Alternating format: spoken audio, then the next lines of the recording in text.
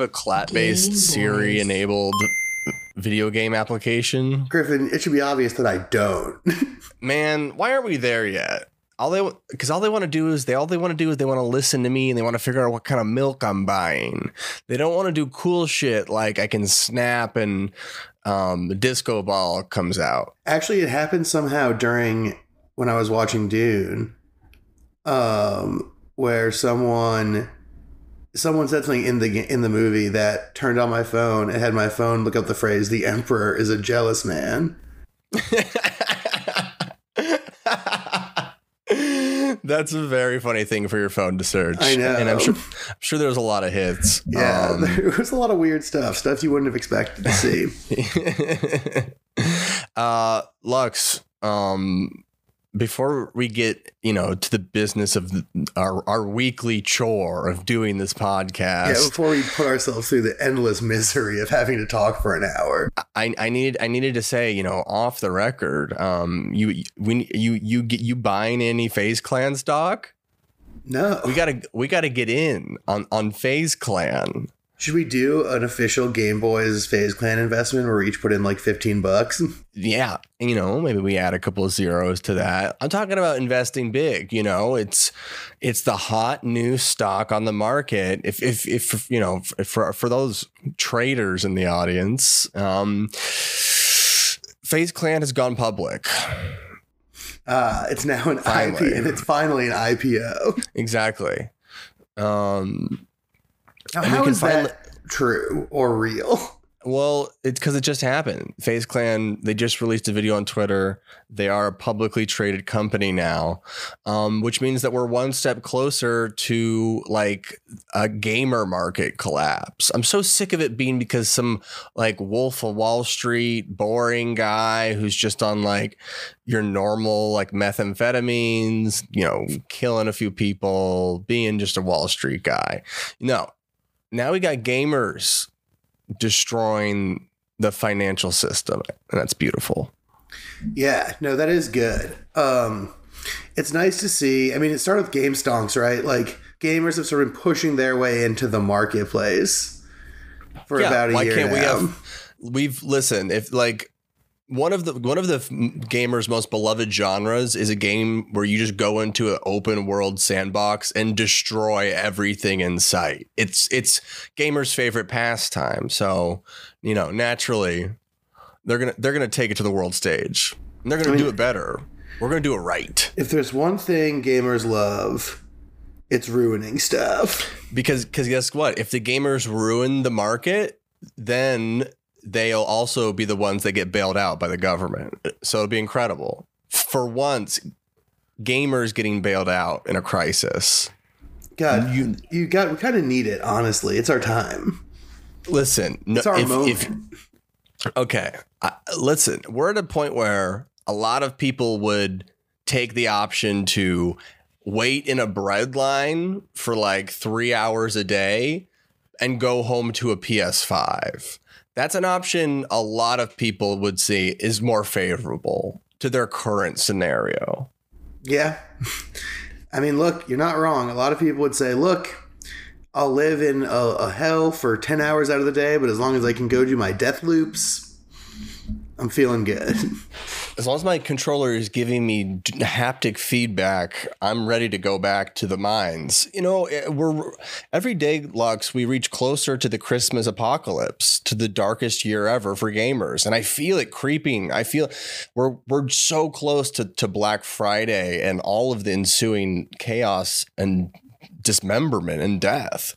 Yeah. Actually, on that point, friend of the show, artist, general correspondent, texture correspondent in particular, Rory Blank, and I were talking yesterday about how there's been this uptick in just like publicly violent behavior the past year and change, because as like lockdown has broken people's brains.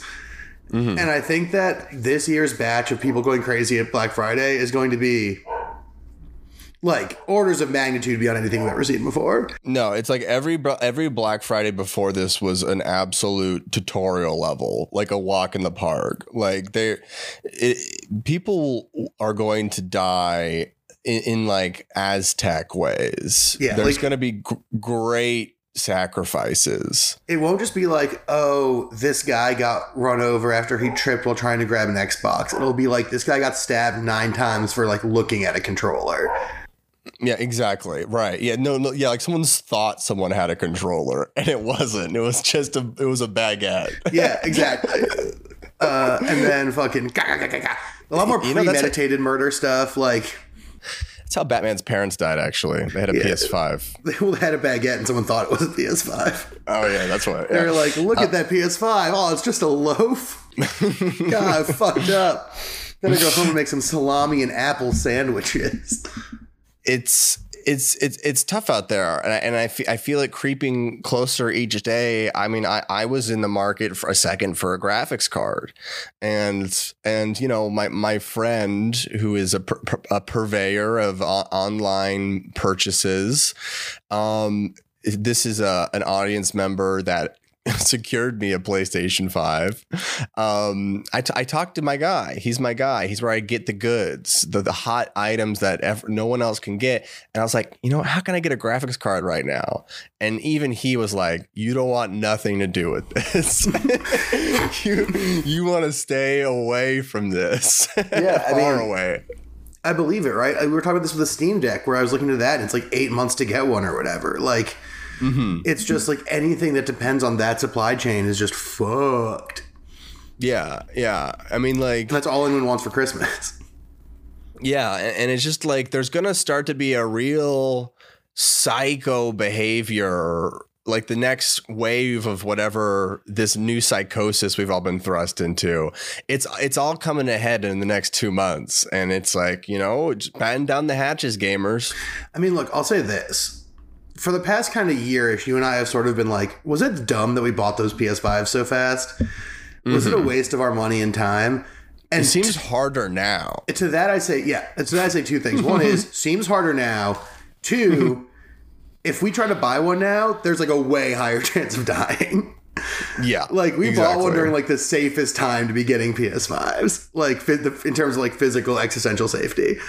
So, yeah, you should, like, before, if you're going to buy a PS5 now, buy a gun first. Yeah, for sure. Yeah, it's crazy. Like, Forrest and I are still trying to get PS5s for people, and it is so crazy. It's still crazy. He's still good at it, which is fucked up. Right. Yeah. I love the people that are addicted to it. They're addicted to that struggle. Yeah. Forrest, like, needs people to need PS5s because he, like, is crazy for getting them. Right. It is sort of the greatest kindness you can do someone. Yeah, because you're saving them from having to go into like a literal like roguelike dungeon. Let's say you're a Make-A-Wish kid and you need a brain transplant. You know, you're maybe you take the PS5 first. It may be harder to get. Listen, there's brains everywhere. Yeah, and people are always making new ones. Yeah, that and you don't have to get them from China. Yeah, you don't have to. You can get them from anywhere. Everyone's got brains. Folks, everyone's got brains. Welcome to Game Boys. Welcome to Game Boys, podcast about video games, which it kind of was for like the first intro in months. So big ups to us for that. I'm Lux, and I'm one of your hosts. I'm Griffin. I'm the second host, and it's always about video games. You can trace everything back to it. That's in true, some way. Sometimes, or at least like, how it affects me, a gamer. Right. That's what I was going to say. Sometimes the connection is like we're complaining about a bird we saw, but you're like, but I saw it, and I do play video games. But joining us, as always, the real MVP. Producer Haley on the ones and twos, on the knobs and dials, on the bones and bloods. Bones and bloods? Yeah, like the parts that make up a body. Oh, okay. It's like and like Halloween stuff, you know? Oh, I thought that was the dangerous new Austin gangs. Yeah, well, it's that too, but I'm just pulling, I'm pulling from what I know. I would 100% be on the bones. Yeah. It's like, well, the bone, like you aren't even the bloods. You're just blood. Like that's a terrible gang. Yeah. We're blood. Bones is definitely superior. You've already got the bloods. I don't think there's any bones gang. And that's a mistake. Yeah. Frankly. Branding error. Speaking of mistakes, Hell yeah. Let's get to a few video game news topics before we get into the main subject, the title of the episode. The Dunisode. Oh yeah. The Dunist? The Dunisode. The Dunisode? Yeah. Dunisode. Sure. Doesn't really roll off the tongue, but that's what the title is, I guess. Well, I mean, I've been saying it because you started saying it like Sure. 2 weeks ago. So I kind of latched onto it. And you know what? It's good to self-critique. It's good to take a step back. Yeah, no, you're doing self-crit, and honestly, that's very powerful and positive for the community. And I'm doing it on a public stage, showing other people that they can do it too. It's okay to make mistakes. Yeah. So... Sorry, it's like, so now that I've taught this valuable lesson, let's discuss Halo. Let's talk about. Oh, you want to talk about Halo first? Okay, we can talk about Halo first. I was going to segue into the GTA trilogy to start it off. Sure. GTA trilogy. They've brought the games that you remember that you love up for the next generation. They've turned everything into HD, and by HD, I mean they've turned everyone into like a Fortnite character. It's really cel shady and cartoony looking. And I think they look like Fortnite NPCs. I think it looks good for building. Mm-hmm. I think it looks bad for human. Yeah. Well, it just looks very different. Yeah. And it looks very cartoony in a way that is weird. To the point where it loses a little bit of the soul, I think. But maybe that's just the trailer shots. I mean, maybe. I do think that I think there's part of me that likes it leaning into cartoony in the sense that really opens up the like click, click, boom, I don't care who I kill kind of element of it for me. Mm-hmm. The cartoonier it is, the easier it is to like just do low stakes massacre stuff. But part of the fun, especially the later games, is that like there was a kind of emotional seriousness undercutting the satire elements. Right. And the cartoonier they are, you kind of lose that a little bit, I think. Yeah. I also, this one was kind of obvious that they would fix it, but it was still visually surprising. Was, you know, the most iconic thing about the Grand Theft Auto series was the hands. Like from all of the Grand Theft Auto games, they had these just massive, horrible bear paws for hands.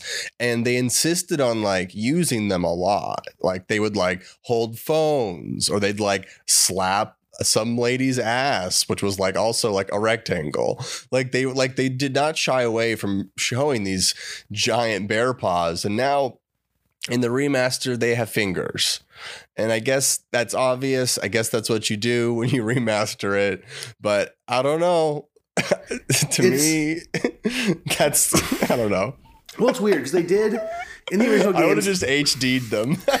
in the original games, they did a thing that you see a lot if you work in the entertainment industry, which is they have a bad idea, but they are convinced that it's good actually, and just lean all the way into it. So it's like not only were the hands chunky, but like you said, they were heavily featured. Yes. And so now they have to fix it. And in some ways that's obvious and good. You have these nasty hands. Let's get them less nasty if they're going to be on the screen all the time.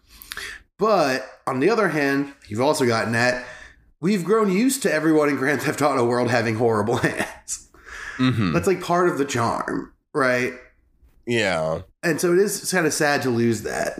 Mm-hmm. Yeah. And so I guess like the nature of a remaster for me is to like, you know, make the graphics like slightly better and like more HD, or maybe like redefine things, but like always keep it within the original spirit of the game. Like, and the second that things become like too from the ground up reset, it's weird.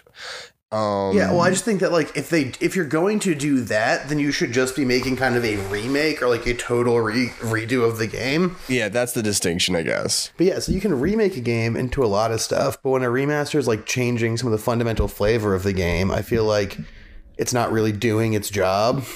Mm-hmm. Like the goal is to make like an old game with old weird flavor look and feel contemporary, not to like undo the old mistakes or whatever.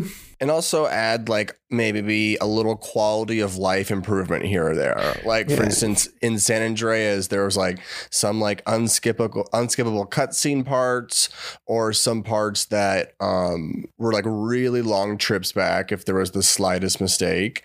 And so it's like, oh, there could be checkpoints like on some of the longer missions or something like that. Like that's the kind of stuff that I would show off in a remaster trailer. Not like, oh, look, there's Rick and Morty. It's like I feel like we're one step away from Rick and Morty walking away in the background. And it's like, yeah, whatever. I mean, I can go back and play the old game still for now, I guess. Yeah, I mean, you know, they're not going to get rid of it at least. But speaking about things that from the past that have been brought to the modern stage, I did also want to see if you saw any of these reactions from people, the first people to play with the N64 controller and the Nintendo Switch online system. Not yet. I have the video queued up, but I just haven't looked at it quite yet. Well, it's a disaster. That's kind of what I smelled. A lot of the Nintendo 64 ports are nightmarish in terms of the glitches that are happening on them. Like sometimes Mario's voice is like really slowed down and the music is all glitchy. And it's just like that they just completely biffed it on this one. They like put an intern in charge of this and gave him like $30. That's such a bummer because really Nintendo, and you and I've talked about this, like Nintendo. They're such jokesters. They're so lazy. Yeah. But Nintendo had been so good about like, hey, look, they're not good at everything. They do lazy, fucked up shit constantly. But the one thing they've been doing for a while that I liked was being like, what's the shit people want? Oh, it's this. We'll put a bunch of money into that. Yeah. And this seemed like a clear one of those. And it just, I guess they just like totally ate shit. I mean, it seems like they just don't know how to do anything other than make the game. Like anything outside of that in terms of business or like ways for players to access your content, ways for players to have a modern experience accessing your content and sharing it with their friends. Like none of that matters to them. They just are only ever thinking about what occurs inside the ROM, inside the game. Well, I mean, to me, that's the good stuff. Yeah, but it's so funny that they just seem to like almost like obstinately refuse to get good at the other parts. That's to me very good. Because it's like you're like a what? Like $1 billion, $1 trillion franchise company, and like you can't get any kind of like business people to come in and like do that part for you. It seems like a direct just like rejection of all of those basic business practices that like a successful company would do. Oh yeah, no, fucking Nintendo has very little time for like contemporary game environment. I guess what my point is that it seems less like, I think it's stupid either way, but it seems less like not a misthought or an afterthought, but something they just don't like doing and refuse to do.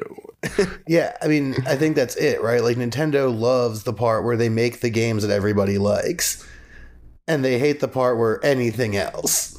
Where they have to get it to people. Yeah. And so, yeah. So like people have been saying that like, it's cool that they got to buy an N64 controller for the Switch, but like the controllers aren't mapping to the games and the frame rates are all crashing. The games look like shit. And to top it all off, it's like an incredibly expensive service they're charging for it. How much is it? It's a fuck ton a year. It's like a lot of money. It's exactly one fuck ton. It's one fuck ton, you know, and this is hardcore reporting where I don't remember the number, but let me tell you, it was an outrageous number. I believe that. And so, you know, that's just, we'll put a cap there in terms of remakes, remasters, and bringing the dead back to life. You know, sometimes we can't play God. Sometimes we can, sometimes we can't. And that's the truth. All right, should we talk about Hello? Let's talk about Hello. Let's talk about the god of first-person shooting. All right, so I by watched a company that doesn't make it. the Halo. trailer for Halo Infinite. Now this is the campaign trailer, a big trailer that just dropped this week. You know, we had Halo multiplayer come out, and people played the beta of that. But the campaign has been very, very secretly tucked away for a long time after their sort of failed and botched trailers at E3. Right. And so I watched the trailer and I thought, this looks pretty all right, I guess. And then my second thought was, I can't wait for Griffin to tell me how it's in fact not all right and is dog shit. So, well, Griffin, what you got? I mean, I'm actually going to surprise you here and say this is actually the most optimistic I've been about the game in a long time. Whoa. I think that the sort of on rails tiered leveling system of the Halo games really only was made good by Bungie, and like the companies afterwards have like it's just been kind of soulless. So why not like Ubisoft it? Why not turn the Halo ring into an open world map that you like travel to settlements for? You know, why not? Yeah, I mean, you might as well take a swing at the point where like the old formula just ain't it no more. Because I was super uninterested with the idea of playing the Halo Infinite on rails level by level story campaign by a bunch of nerds that were just going to make me have to just deal with BS. But like just the experience of like taking the mechanics of Halo and turning it into like something that I am traversing over an open world scenario and setting, and just seeing how they do that and how they apply it. That's something new. That's something, unfortunately, maybe not fresh for video games in general, but certainly fresh for the Halo series. Big fresh for Halo. Yeah, and so that is the first time that anything about the game has like intrigued me. Not in the sense where I'm like open world means good. Oftentimes it means boring and bland, but like I'm curious now. Yeah, but there's a little bit of juice there for you at least. So that's good. Yeah, I thought like the forward operating base stuff and some of the mission stuff seemed kind of fun. Having like a garage of vehicles seems neat. Yeah, totally. It just seemed like there's a lot more to do with it that made it feel a lot less like you said, a lot less like the on rails kind of shooter, and gave it a little bit more spice. And also I think made it feel like the campaign and the multiplayer felt more like stylistically connected. Totally. Like the on rails slaughterfest of the older games, like nothing like what the multiplayer was really. And this feels a little bit more similar. And I think that makes sense and is good. And to speak to what you're saying about sort of like stylistically the online and the campaign, but also I guess sort of, it seems more cohesive in terms of like a modern product that's like, oh, like maybe I'll like log onto the multiplayer side and like unlock a new skin, or, oh, I'll unlock a thing in the campaign that gets me a new skin in the multiplayer. There seems to be a lot more like cohesion there than in like, oh, here is like the on rails Halo campaign shooter you play once and then you never click on it again, and you are going to always be over here or whatever on the right. And if there's more of an open world did sense to it and enough things to do, maybe there isn't, who knows, but that seems to like work a lot more, at least in the modern era. It's just good. It just seems better. Yeah, it's a lot choicier than Halo has historically been. I think that's good because choiciness is something that a lot of people value in games and these it's got days. a fucking grappling hook, man. And you know, it's like I'm a sucker. Gotta love that. Gotta love a grappling hook. I'm a sucker to do some hooking. And so, yeah, I'm like, you know what? If this is going to be on Xbox Game Pass, are they seriously not going to charge people for this? I think it might be on the G Pass. I keep on, really? Wow. That's going to be wild. Well, you might get your chance to play Hollow.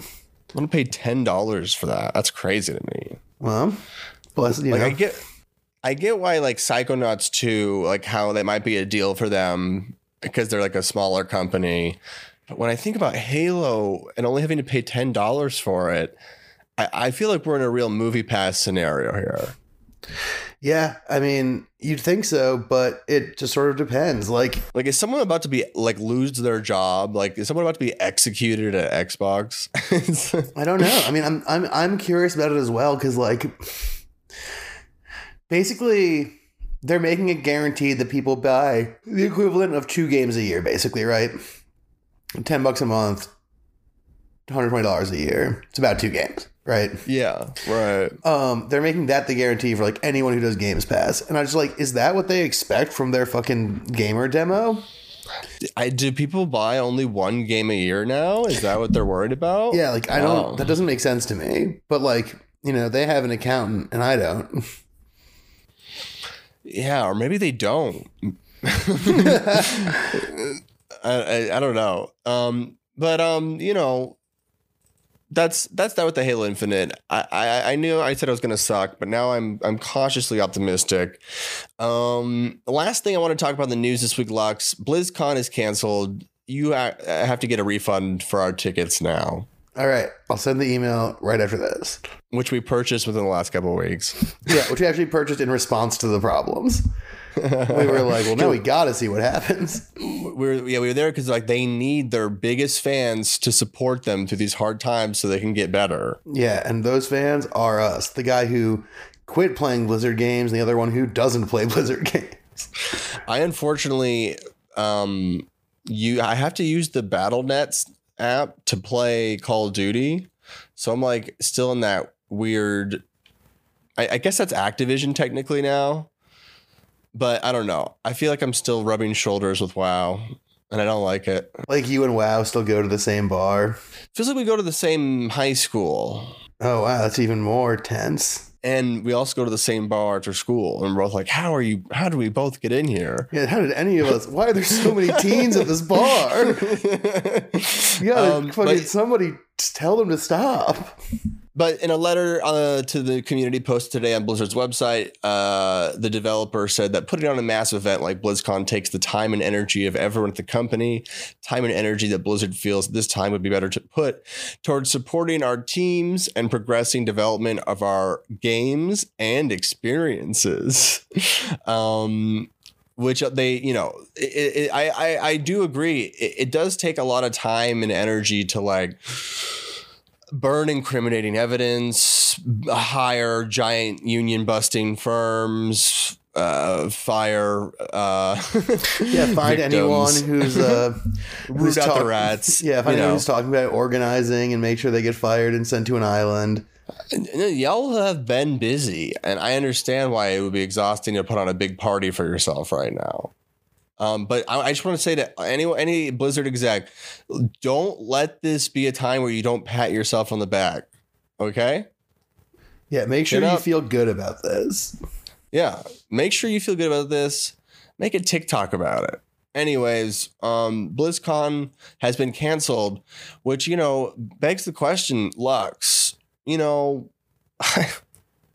in this time where some say that no one's ever truly canceled, will this be the last BlizzCon, or will there be many more BlizzCons to come? Gosh, that is, I can't imagine it's the last one. They've had so many that have been so successful for them. Mm-hmm. And also there's so many events that are tied to BlizzCon. Like what I've been thinking about today is where are the StarCraft 2 World Championships going to happen now? You know, BlizzCon is where it happens every year, but not this year, I guess, because there isn't going to be one. They're going to happen at Bill Cosby's house. Well, that seems like a bizarre and awful choice. Well, because of the Cosby Suite. Right, and that is where they played all the games. Yeah. At the original championships. But yeah, I'm curious just because... I'm likely to say yes. There will be many more BlizzCons. I mean... Louis C.K. is doing sets in LA again. Yeah. It seems like, especially for when you have lots and lots of money, that's a really important factor. Yeah. It becomes more a test of endurance and like personal shame than anything else. Yeah, I kind of agree. Like, as long as you can pay to insulate yourself from stuff, you'll just insulate yourself from stuff. Mm-hmm. Unless, you know, they have some super awesome like free merch at the event where you get a free Murloc or something like that. That could bring everyone back. Right. Well, that's the thing is like, I wonder if the number of niche events tied to BlizzCon will make it like live again. Do you know what I mean? Like, they have to have the Star Wars or the StarCraft competition somewhere. They have to have the Hearthstone competition somewhere. Yeah. At the end of the day, also, it's like there are so many quote unquote gamer content creators that will do absolutely anything. Like, they will do anything if they're told they get to make content for something. And so it's just like, oh, if there's an event like BlizzCon that they can go and live stream, they're gonna do it. Oh yeah, that's definitely true. I mean, look, Forrest and I have been trying to figure out how to live stream from the Fazoli's that's located inside the cryogenic freezing building for like 3 weeks. And that's like not even a third of what BlizzCon is. We get the world we deserve, folks. And on that note, that was the video game news for the week. I was going to talk about Spooky Warzone, but I don't know. We can get into the real meat since we've gone so long. Yeah, let's do a quick ad break. Oh, smart. So we'll get into a good ad break, and then we'll come back, and we will begin the true meat of the Dune-isode. Okay. Now, everyone, audience, get ready to hear a little bit from Juan Carlo Esposito about his collaboration with Game Boys on Far Cry 6. Yeah, absolutely. That's not what they're going to hear. And now to Juan Carlo. It's Giancarlo. And also, back to the show. Senor Esposito. All right, welcome back to the Game Boys. He was nicer than on the show. No, he's super nice. I met him a bunch of times because he used to live in the town where I went to college, and we got sandwiches at the same place. That's the thing, nice guys, sometimes they finish first. Yeah, I think sometimes they finish first, and sometimes they finish fring. I missed your joke. Totally missed your joke. The internet connection just shattered your joke. Oh no. Well, it was really an awful one, so that's okay. God, it's so mysterious what it wants. It's so finicky. All right, so welcome back to the Game Boys podcast, ladies, gentlemen, friends beyond the binary, for our third attempt at talking about Dune. Hopefully there will be no tech problems here. Let's just get right to the gristle. Griffin, how'd you feel about Dune? I'm ready to do a fourth take on Dune, if possible. That's how much I like Dune. Yeah, you're not? I don't want to do a fourth take on it, but I am happy to keep repeating the phrase "I love Dune" into this microphone over and over again. Listen, I say we stop right here. We loop this for the next 30 minutes. That's going to be the review. I enjoyed it. Yeah, I really fucking liked it. You were saying when we got tech cut off, and I want to just bring you back to this, that this is your favorite Denis Villeneuve movie. Yeah, it's my favorite Denny movie. We're on a nickname basis. Yeah, I liked Arrival. And I liked parts of Blade Runner, but they never were like my favorite. I never was like, this is perfect and like exactly my jam. Like there was pretty parts, but there was like, it was never something I was like, I want to like revisit this. I just need more of this. But this I need more of. Yeah, I'm inclined to agree to. So here's how I feel about that, which is sort of similar. I really liked Prisoner and I really liked Enemy, his like earlier kind of weird cop mystery thriller movie things. I like those a lot, but then I thought it was weird that he made this transition into like big sci-fi from that. You know what I mean? Like, yeah. Very different. And I liked Arrival, and I thought Blade Runner was fine. I think I'm in the same boat as you with that. And then this really felt a lot closer in some ways to those early movies, just in terms of how like specific and stylish and precise everything was. And yes. I really liked that. Like there's, like, for instance, one of my favorite things about the movie is that when the like little ornithopter, like floating bird helicopter guys start up, like you can really see all the little gears moving in the wings and like how they attach and how they move. And it's really like, it's really detailed, and every element of the movie is like that. And I thought that had a much more like indie movie feel in the sense that indie movies tend to lean on those kind of specifics more than big sweeping movies do. And I really thought it was impressive how they had that level of attention to detail in every single shot. throughout the movie. Because every detail when your sci-fi movie is done correct is also like world building and an explanation of like time and place and like how everything works. And that's why it's so great about all the little touches. I 100% agree with you.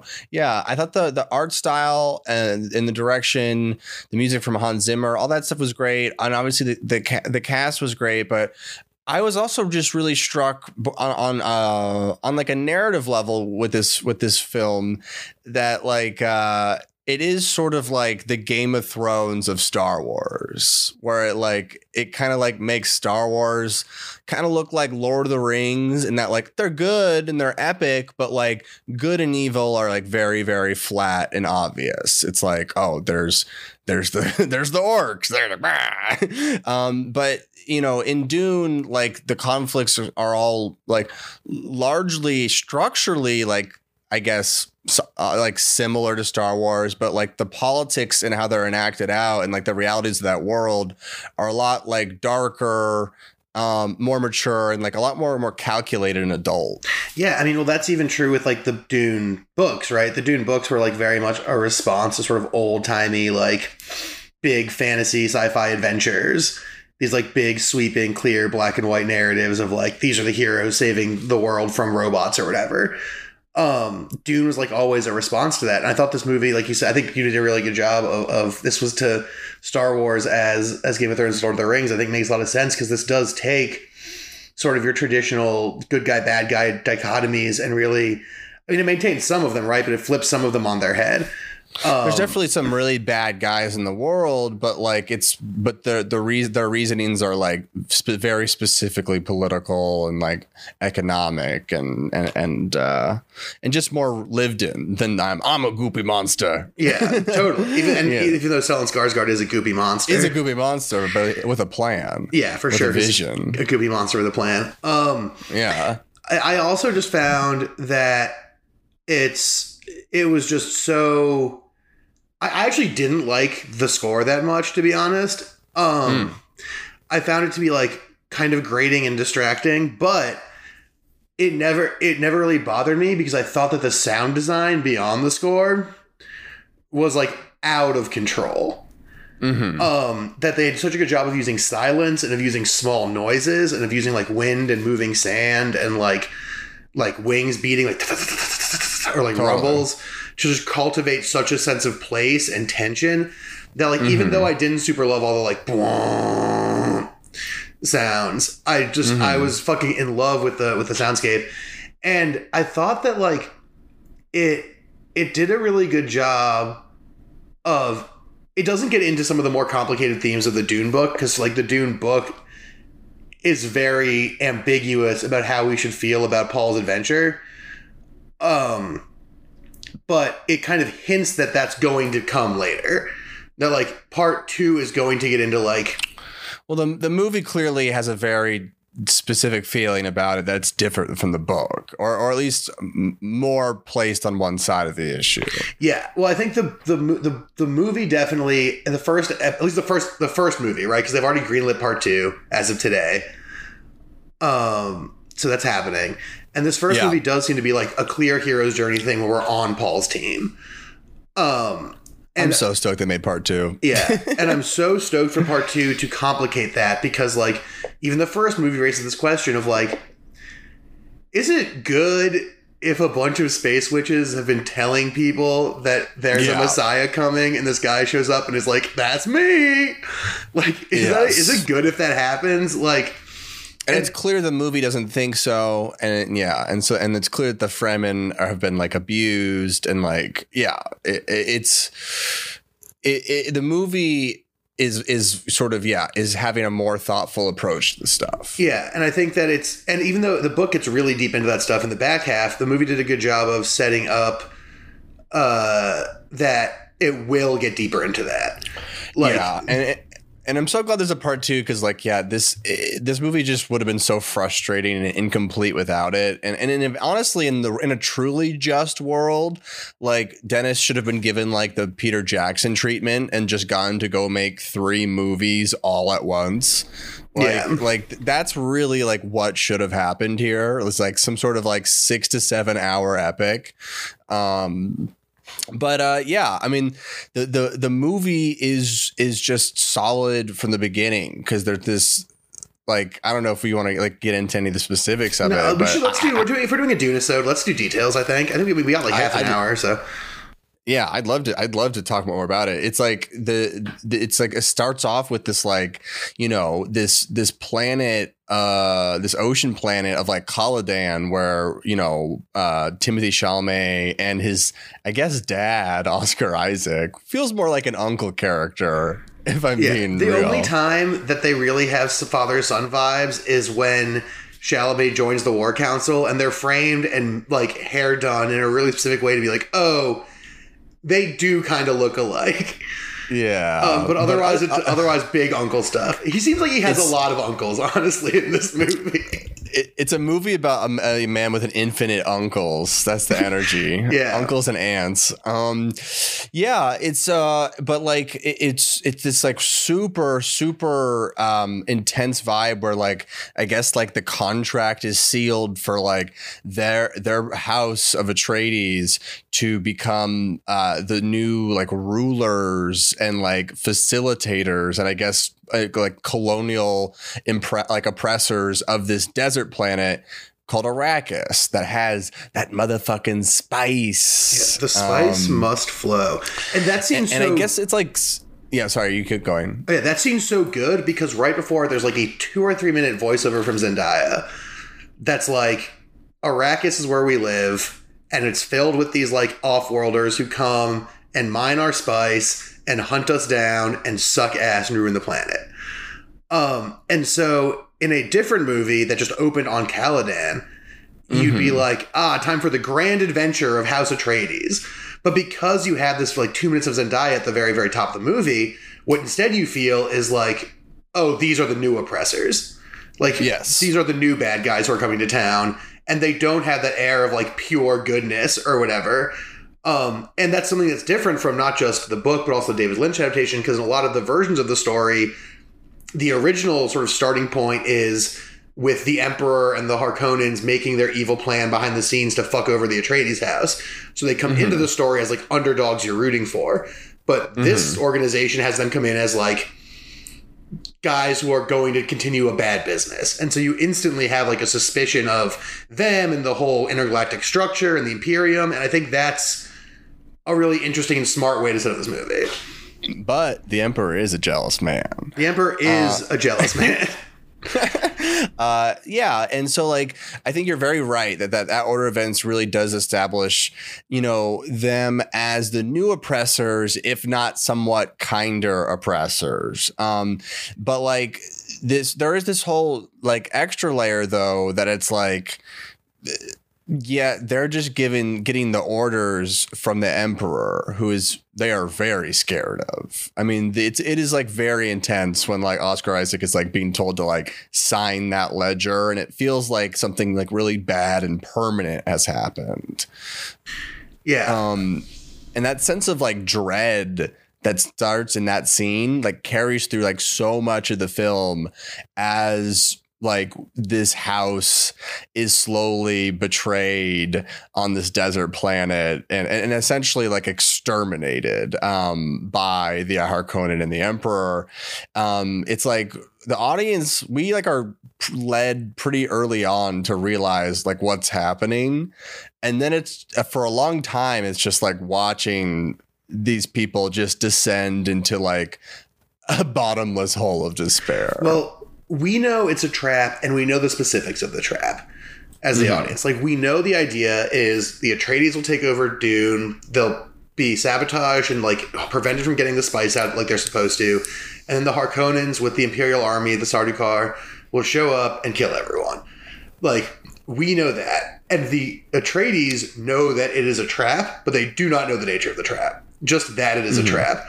And that dramatic irony and that tension makes it really fun because we're watching like on the edge of our seats knowing it's going to go wrong. Like no matter how many cool like hallucinogenic experiences Paul has while looking at a sandworm or like how many times he like passes weird Bene Gesserit tests, we know they're fucked and the way they're fucked. And so do they. And so there's this weird tension of you're just watching these people kind of on this death march. And it's really engrossing because like you aren't, even though they are the oppressors, like they do seem, especially once we cut to Getty Prime and we see the Harkonnen guys like all looking nasty and floating around and being gross. Like we're like, well, at least it's not these guys. Right. And we know that Paul like has some affinity and gives a shit about the Fremen, the native people of Dune. And you like, there's just this thing happening where they all have shades of gray, but like one shade is much preferable to the other. But we know that that's not going to last. And it's just like, how's it going to fall apart? Like, when is the other shoe going to fall? And then like, the shoe falls big time. Yeah. And it's really just like engrossing to sort of like watch it fall apart. I think some people sort of like had the complaint that it was all just sort of like unfolding like world building, but like to me that's like the first half of the film, and like the second half of the film is just like where characters are just making big choices in these final moments to decide what to do next. And that was just engrossing enough for me. And I thought the world building style of the film was good. It was a lot better than we usually get it, right? There wasn't any, like for instance, you compared to Lord of the Rings before. The Lord of the Rings opening voiceover is very like omniscient, right? It's Galadriel who knows everything. And it's good. Don't talk any shit on it though. No, it's awesome. It's great. It's super effective. It's so good. It's super effective what it's doing. But Dune's doing something different where it's Chani's VO, right? So we're only getting her perspective on things. And we're only getting her interpretation of the world. And that's how all the world building works. There's never a part where someone sits down and is like, here's the deal. It's scenes where characters have conversations, they express their worldview, and that worldview contains little bits and pieces of what the world is. And so there's never like a really boring exposition dump. There are just scenes where someone's like, this is a sandworm. We're going to go try and track one down so you can see it. And while they're tracking it down, they also learn about thumpers and about how the spice works and about like the harvesting process. And things like that. And I think that it really works to just not feel boring. Like it's hard to pull off one of the hard things about these sci-fi fantasy movies is that it's hard to justify characters talking about what the world is shaped like. Because it's like, why would they explain this? They know it. But because they're all like off-world people or they have these differences, they're talking through things in ways that it makes sense for them to talk about. And they just give you little chunks and snippets. And you can put together a pretty good sense of like what everything is from that. And that sense of storytelling does keep you on the edge of your seat, listening to like every detail, trying to build more and like be your own little detective. But on top of that, there's also like some just decent exposition that's like nicely wrapped into the plot. Cause like Paul is going on a trip and he needs to like study. So like the few little exposition dumps where he's learning about the planet are satisfying because they are building tension for you to see that worm. And they also like the worm tension is so real in that movie. Like they hold off so long before you finally see a full worm. But it's just like Jaws in that sense where they're just like they're putting this like thing out there and it's just like, oh man, I cannot wait to see that motherfucker. We're gonna get that worm. And also all those exposition like learning scenes. The learning is never the key drama of the scene, right? Like he always gets interrupted by someone, or the hunter seeker shows up in the middle of it or whatever. And so the whole scene isn't just gets assassinated. Yeah. And so the whole scene isn't just about, oh, this is where we learn about X. It's he is currently learning about X and then a different thing happens. Which makes the scene way more dynamic and more fun than it is if it's just like, I'm going to go watch my video about the worm. That's actually how RFK died, Hunter Seeker. I mean, Hunter Seekers are very effective. It's shockingly impressive that Paul was able to, Paul was able to fight one off. So like, all that stuff is super cool world building that definitely all works. All the performers are really great. I did also have a note, that I love like the Dune's version of the Jedi because they're just like way more evil and corrupt and like just on their face, just like shady people. Yeah, I love that Dune has like several versions of the Jedi, and they're all kind of like clearly shady. Oh, really? That's great. Well, you've got like you've got the Bene Gesserit, the like weird space witches, right? Right. You've got the Guild of Navigators, who I don't think were even in the movie, but are very much kind of magic space wizard guys. And you've got the Mentats, who you kind of see in the movie, like that one guy who rolls his eyes back and like does the crazy logic problem in his head. Those are like human computers. Yeah, exactly.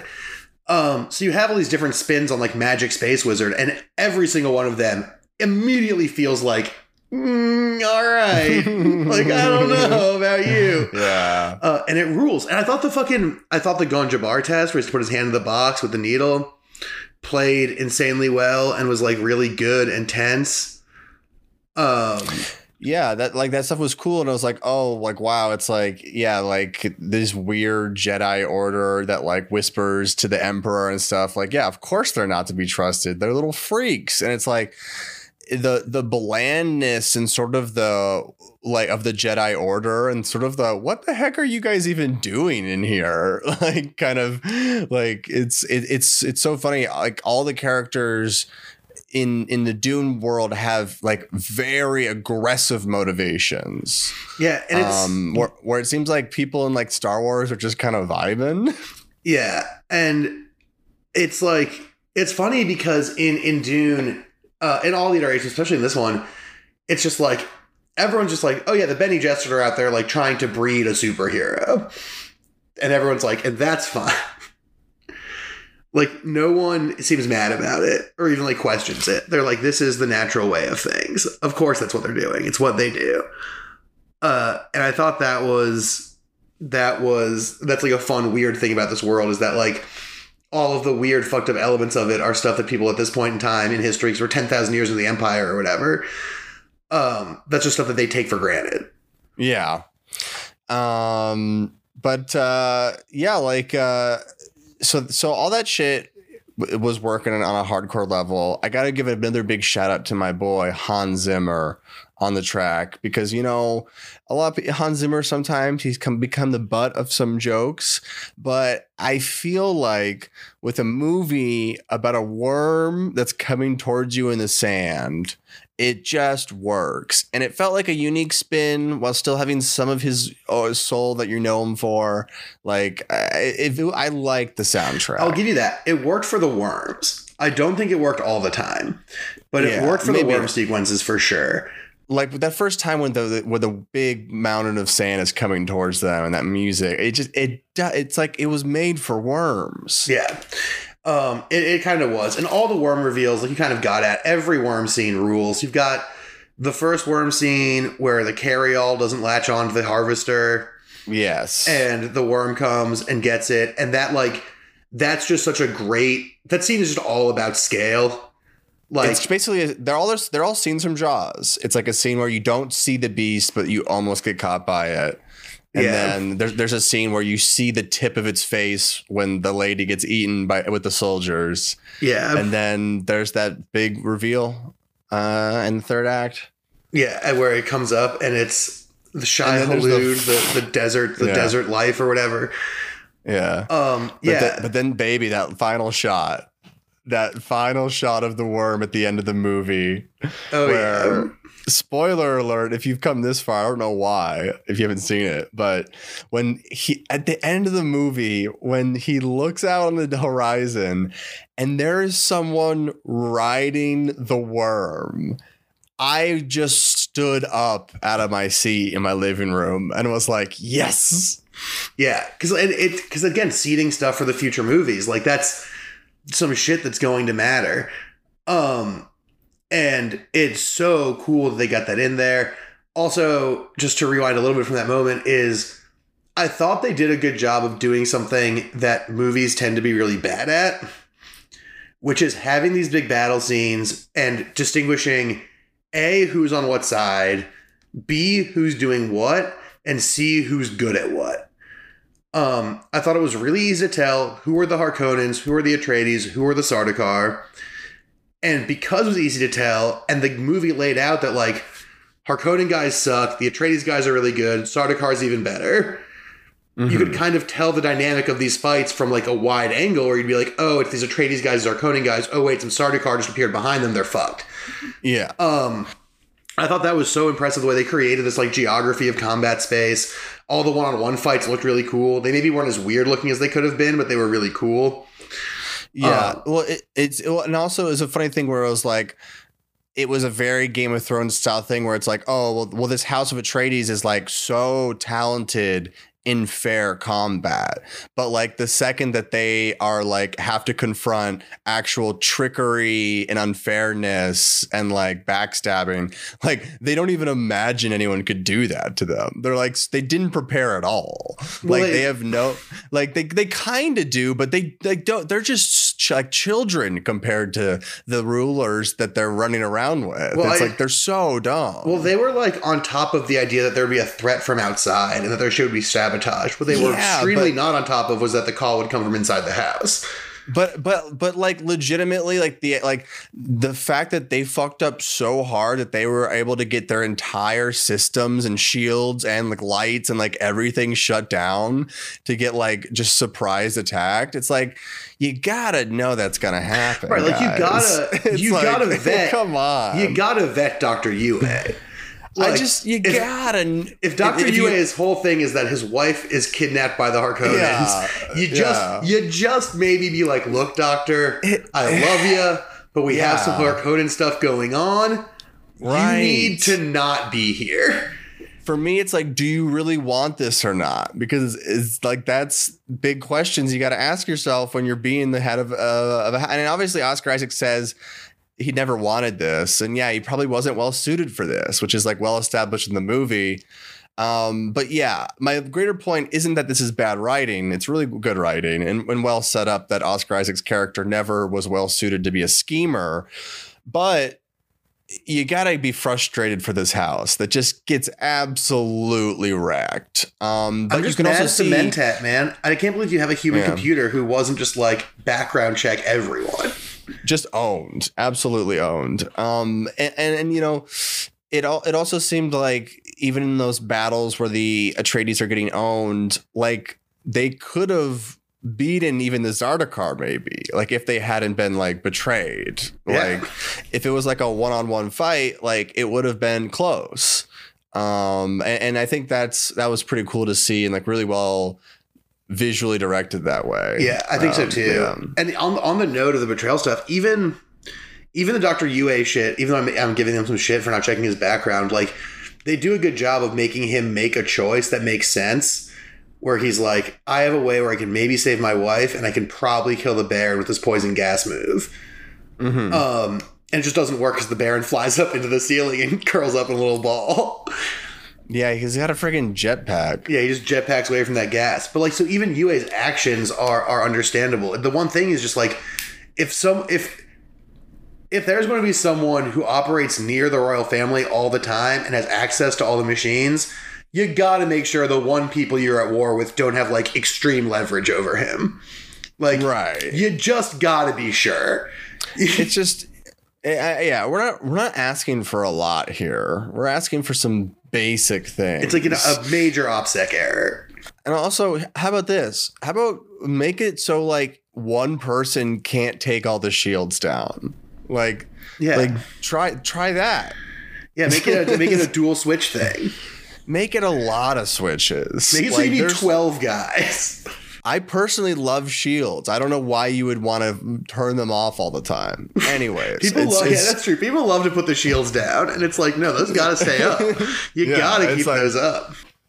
I keep mine on during sex. Well, I mean, that's CDC recommended. Yeah, the shields were cool. I liked all the shield weird tech stuff in the movie. Yeah, I thought the shields looked pretty cool. And I thought they did a good job of.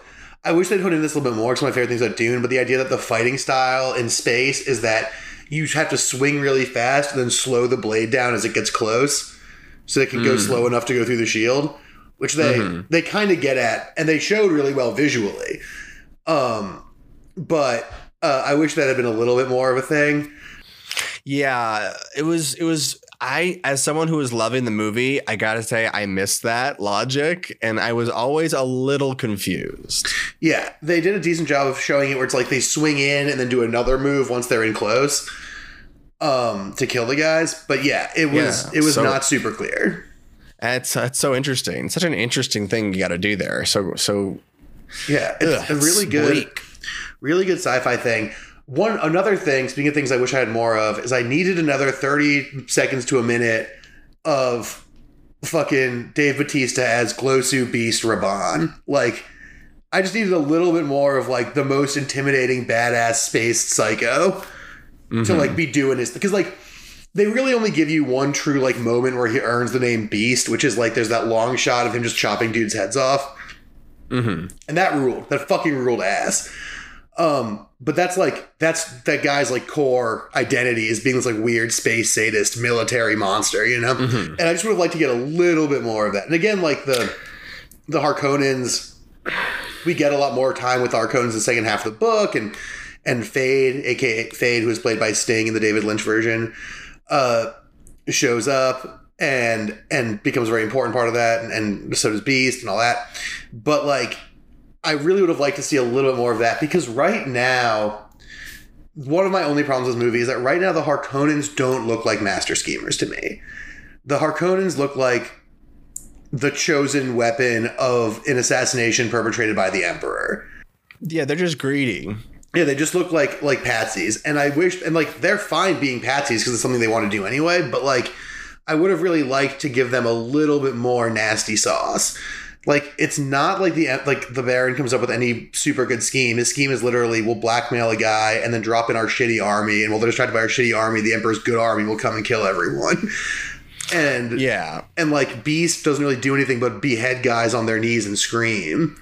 And it's like, I want a little bit more of them being bad, to couple with how much good stuff. Well, he's got that weird slimy pet. That's true. What is that thing? He's a little nasty guy. He's got a little nasty little dude. He's got a little nasty guy. Yeah, we love it. It's amazing. I mean, I like that. I thought they were appropriately nasty, and I thought that Skarsgård was just gross and disgusting. Oh yeah, I thought their aesthetic was perfect. Their aesthetic was perfect. Their vibe was great. I just like kind of wanted more in the narrative, like threat out of them.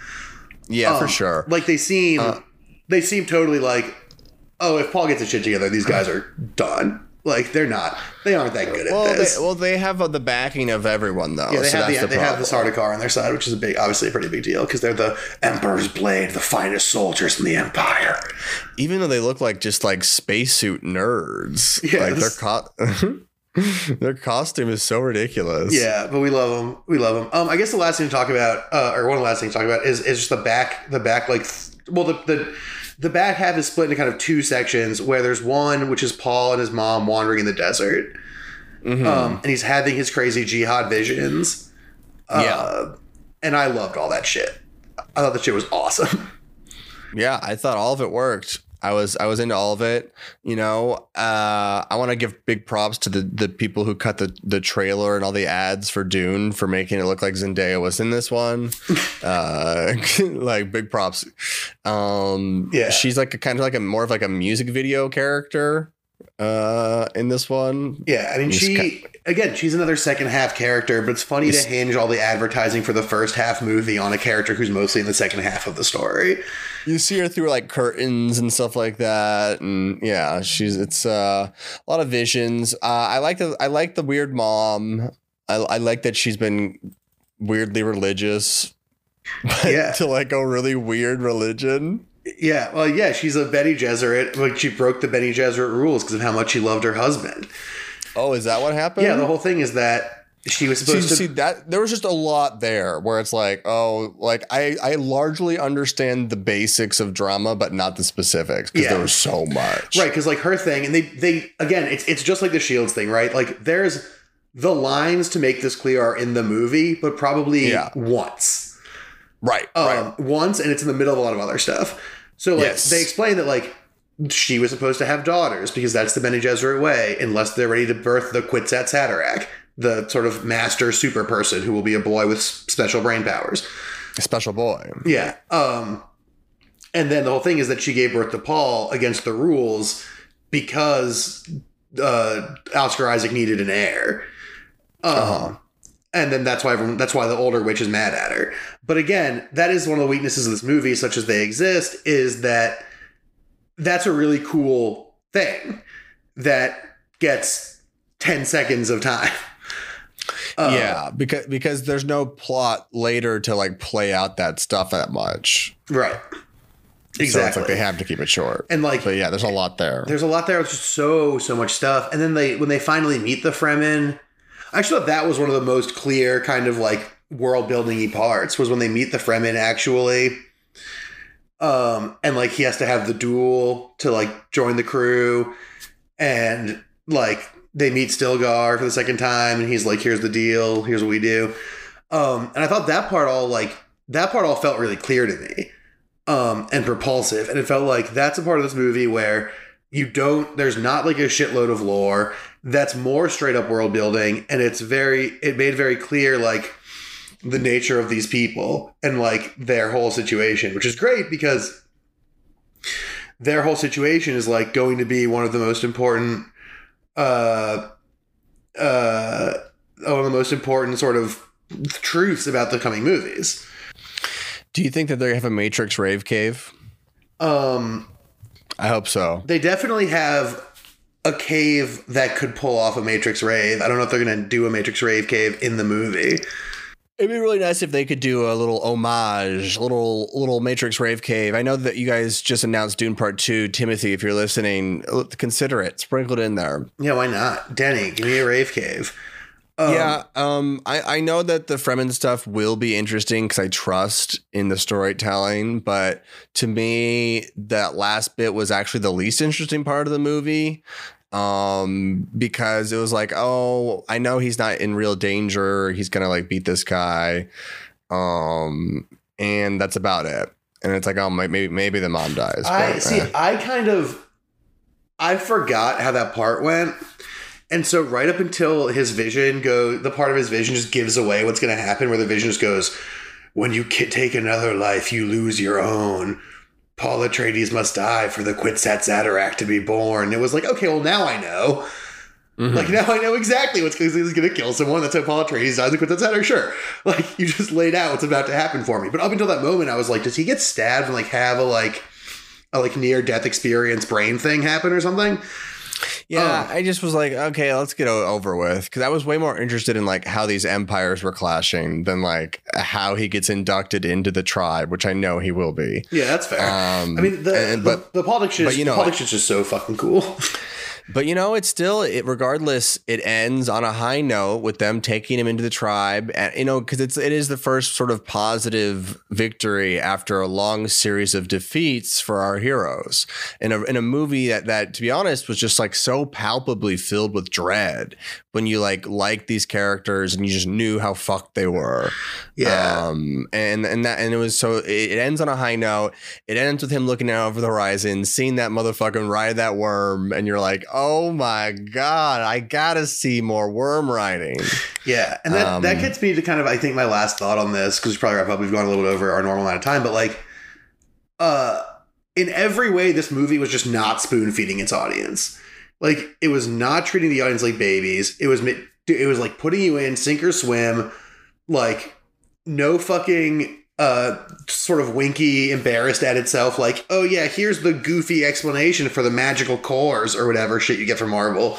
Like, yeah, there was only one or two of those moments with Jason Momoa, and Jason Momoa is talented enough to make it just normal. Right. And that's the character he's playing, right? Like, having there be one guy who's kind of winky is like, right, that's why he's Paul's favorite uncle, right? Is that he's like the fun guy.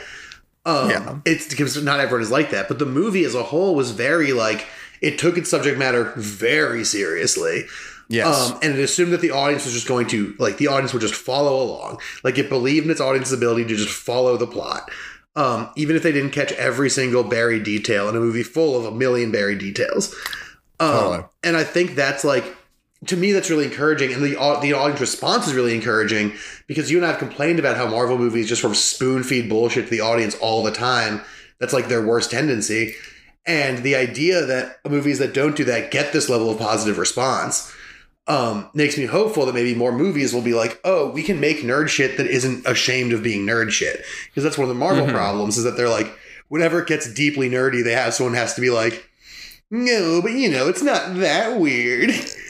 It's true. Yeah. It's like whenever they like are too committed to an idea, they're like, yeah, that happened. Interesting. Yeah. It's like they're like afraid of like actually having a connection.